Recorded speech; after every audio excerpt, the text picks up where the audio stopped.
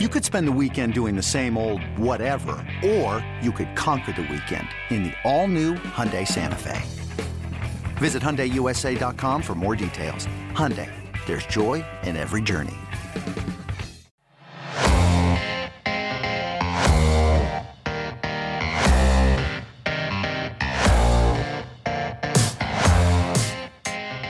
Hey, my name is Jay Horwitz, and for this edition of the Amazing Mets Alumni Podcast, we have Ed Kranepool, one of the stars of the 1969 New York Mets World Championship team. Eddie, last year you celebrated a great anniversary in June, with the 50th year anniversary of the 69 Mets. And coming up this May is another special anniversary for you. It's a year ago, May 7th, that you had your kidney transplant. So what has it last year been like for you, Ed? Well, it's been tremendous. I mean, 50th anniversary we had. It was a tremendous year. We celebrated all year. We had a lot of things to do. And, of course, me getting a kidney the same year was certainly tremendous, exciting time in my life, because it gives me a new goal now. I feel great physically, and mentally I feel good, and it's good to be around all my friends, and we're looking forward to more excitement. Eddie, I think I spoke to you maybe a week or two before May 7th. And at that time, I wouldn't say you were pessimistic, but it was kind of a long haul, like 3+ years, right? Waiting for the kidney. You're about to go on dialysis. You discuss what your mental frame of mind. I know you never gave up. But was there a time before you got it, you say, hey, mate, is this going to ever happen?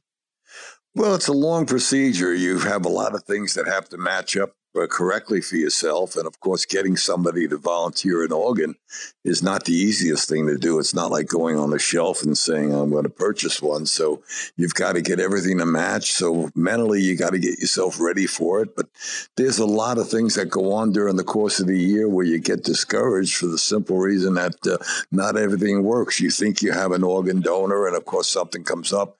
Maybe they get sick, or maybe during the testing stage, something doesn't work for them. They've got some problems. I had a couple of people that volunteered to give me an organ, got sick themselves. So, you never know. You don't have it until you have it in your chest. So along the ways, we had some problems. My wife got discouraged. I was getting down, but of course, you got to try to stay positive. And like anything in life, and I think that's the good thing that sports teaches you, you don't give up. You just keep plodding along and keep going, and hopefully something comes in. And, of course, we finally got a strange situation where another gentleman needed it, a fireman needed it. His wife wasn't the right donor for him, and I had an organ donor. We wound up switching with 4 people. We had 4 operations the same day, and it worked out great. And we're all doing well, and we're friends. And I've accumulated 3 more friends. And Brian, the Port Authority policeman, the guy who initiated this thing, and it's a pretty amazing thing that he didn't know you, he didn't know anybody else. He just wanted to donate his kidney. And people like Brian don't really come along too often in life, do they, Eddie? I mean. Not really. It's not the easiest thing to do, to offer up a donor, especially to somebody else. They don't like to tell people who it's going to. They don't want them to change their mind or whatever, but he was a guy that wanted to give back in this world, and it was offering up a donor. As it turned out, my doctor was searching for it. He was a perfect candidate for myself. But when this other situation came up, the guy's wife was not a match for her husband. She was a perfect match for Ed Kranepool, and we wound up switching them off. Brian wound up giving it to her husband. She gave me her kidney. So we had 4 people. It worked out great, and we've got 4 good friends now, and we've made 2 guys happy. 2 guys improved their life capabilities, and we're all getting along fine now. Hey, Eddie, what you went through with this crazy times going on with the viruses, give you like a deeper appreciation what doctors or nurses do, and what they did with you, to see what's going on. These guys, the doctors and nurses, put their lives on every day with what's going on with the virus. It give you a deeper appreciation after what you went through with your situation. Well, it does, because you know how at risk you're at. My immune system is compromised, obviously, because I'm taking a lot of medication for anti-rejection drugs. So when I have to go back to the hospital, they have it completely separated from the hospital, and it's self-contained. You wound up going to the hospital. You have to sit in your car. They come out and they get you. They bring you into a private room. Just this whole situation, everything is so sanitized. They're making sure that nobody gets affected. So at this particular time, I haven't left my house in the last month. This is a dangerous situation because we're at the highest risk that you can catch it. And of course, your immune system is not very good. It goes right into your lungs, and then you've got some problems. So, this is a tough time to be going through it. But I'm feeling good, and I'm staying strong, and hopefully they can resolve this, and we can all get back to our normal life. Yeah, like we're all trying to follow Governor Cuomo's advice. Keep doing what we've been doing, stay inside, and practice social distancing. That's what all the people should be doing. And you went on some trips this year, didn't you? Do what you never could do before for a couple of years. You went away for a little bit.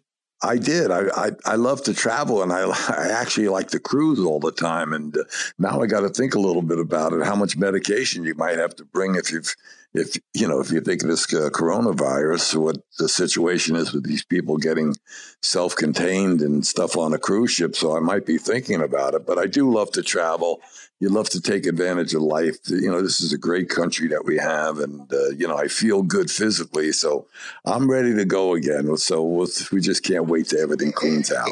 Eddie, you had spoken. I know you were supposed to do a walk to help publicize kidney transplants, and it was called off because of the situation. What do you tell people at this time that now you got help?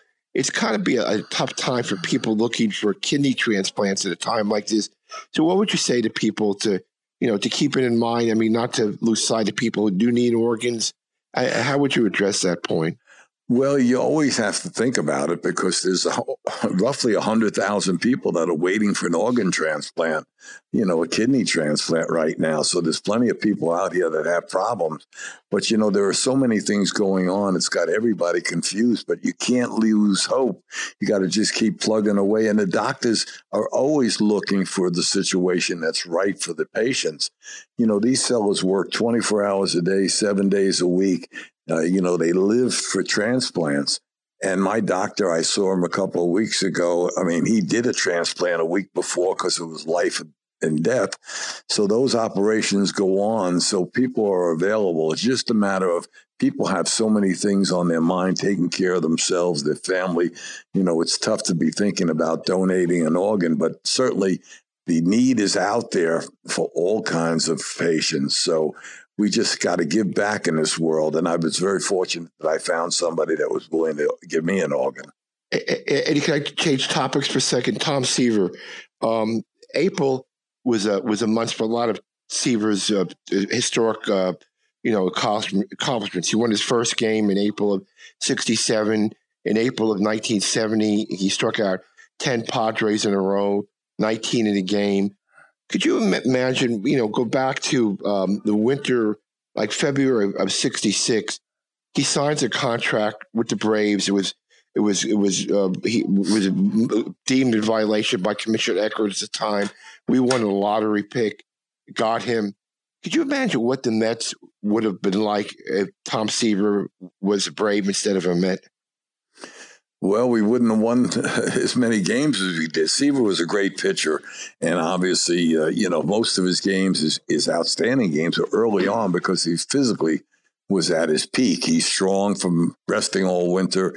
He hasn't thrown a lot of innings. He hasn't thrown a lot of balls. So April, May is a good time for Tom Seaver because once he gets his control down after spring training, he's raring to go. And, he's a great competitor and he's ready to pitch. And he goes every fourth day, fifth day. I mean, early in the season, he's at the prime of his career. He's at the top of his game. So you don't want to face him. If the Mets don't get lucky in that selection of Tom Seaver, they've lost their Hall of Famer. They've lost their franchise player. And he was a great pitcher. When you win over 300 games, you're outstanding. And just check his record. His earned run average was tremendous. His control was tremendous. He was such a great competitor. We were very fortunate to have a good pitching staff, but Tom Seaver headed it up. And that 19-inning game that he pitched, was one of the easiest games to play because you know what? They only hit the ball 7 times. So, 8 times. It was unbelievable. You know, one of the most amazing stats I looked up, in 1967, when he won the Rookie of the Year, he won 16 games, and the team won 61 games. The Mets were 61 and 101, and he wins 16 games in an off year for the team. I mean, that should tell you what kind of a competitor he was. Did the guys know right away what he was going to be? You know, he only was in the minor leagues for 1 year with Jacksonville. But when he came walked up into the locker room, did you guys know right away what he was going to be? Well, the way he carried himself, you knew he was a professional. He went about business, in a very professional way. And the first day he took the mound for the Mets, you knew a star was in the makings. I mean, we could see it. He handled himself very professionally. He went about his business. And, of course, winning 16 games with the Mets, it was not a bad ball club when Tom Seaver was on the mound because we knew we were going to be in the ball game. Come the 7th, 8th, 9th inning, Tom Seaver was going to be out on the mound, and you want to go to war with a guy like him. Eddie, let's go 1968, Tom's second year with the Mets. Got to 73 wins.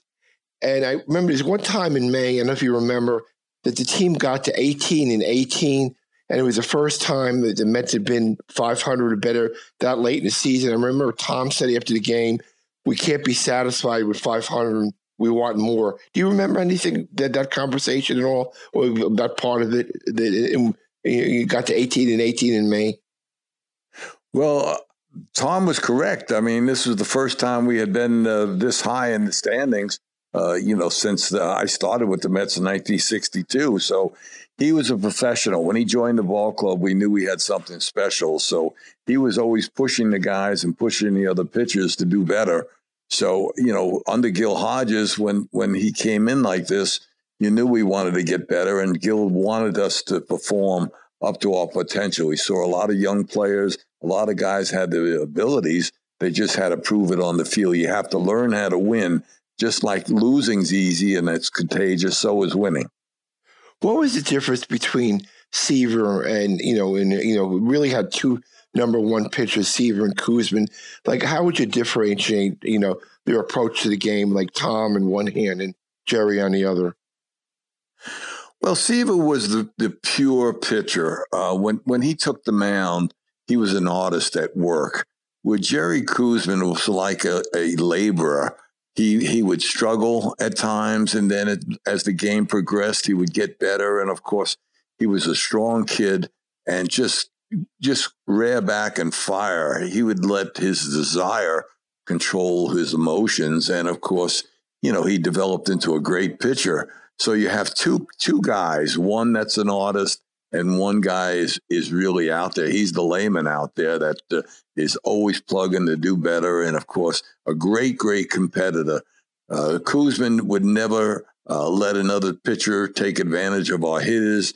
He was the aggressor. He was the one that was the killer instinct, where Seaver was a great pitcher and could finesse you and would knock guys down and move guys back and protect us, where Koosman would go right for their throat. He was the killer. So we always loved to play behind Jerry Koosman. He worked fast. He was a great competitor, and we wanted to be with him because he was a fun guy.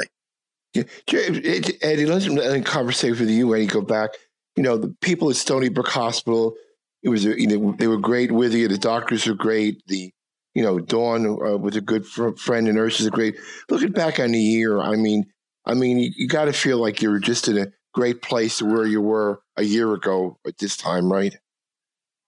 Well, with all that's going on in New York, I mean, a lot of people are depressed. I'm happy to be here because this time last year I was struggling, wanting a kidney, expecting to and hoping to get a kidney, but there was nothing in the horizon. Nobody knew when it was going to take place. And in the beginning of May, a donor came out of the woodwork. And of course, my wife was depressed at the time, and it was a crazy story because when she started to get really upset in my car, she went in the house after we went on a shopping trip. And I said, you never know when it's going to happen, and go on inside. I can't watch you and myself. And the next thing you know, the phone rang and they had made the schedule for me to come in. And it was a tremendous feeling and the excitement that went on. So this year, this is just a minor thing. I mean, yes, it's very traumatic for a lot of people. We've lost a lot of people. But me sitting in the house, not worrying about whether I'm going to be here tomorrow or I'm going to get a kidney is a whole lot better this year than it was last year. So I feel great. I wish everybody well. And, I'm looking forward to baseball starting again. Well, Eddie, thank you for your time. I appreciate it. And, I look forward to seeing you soon. Thanks very much, Jay. Appreciate it.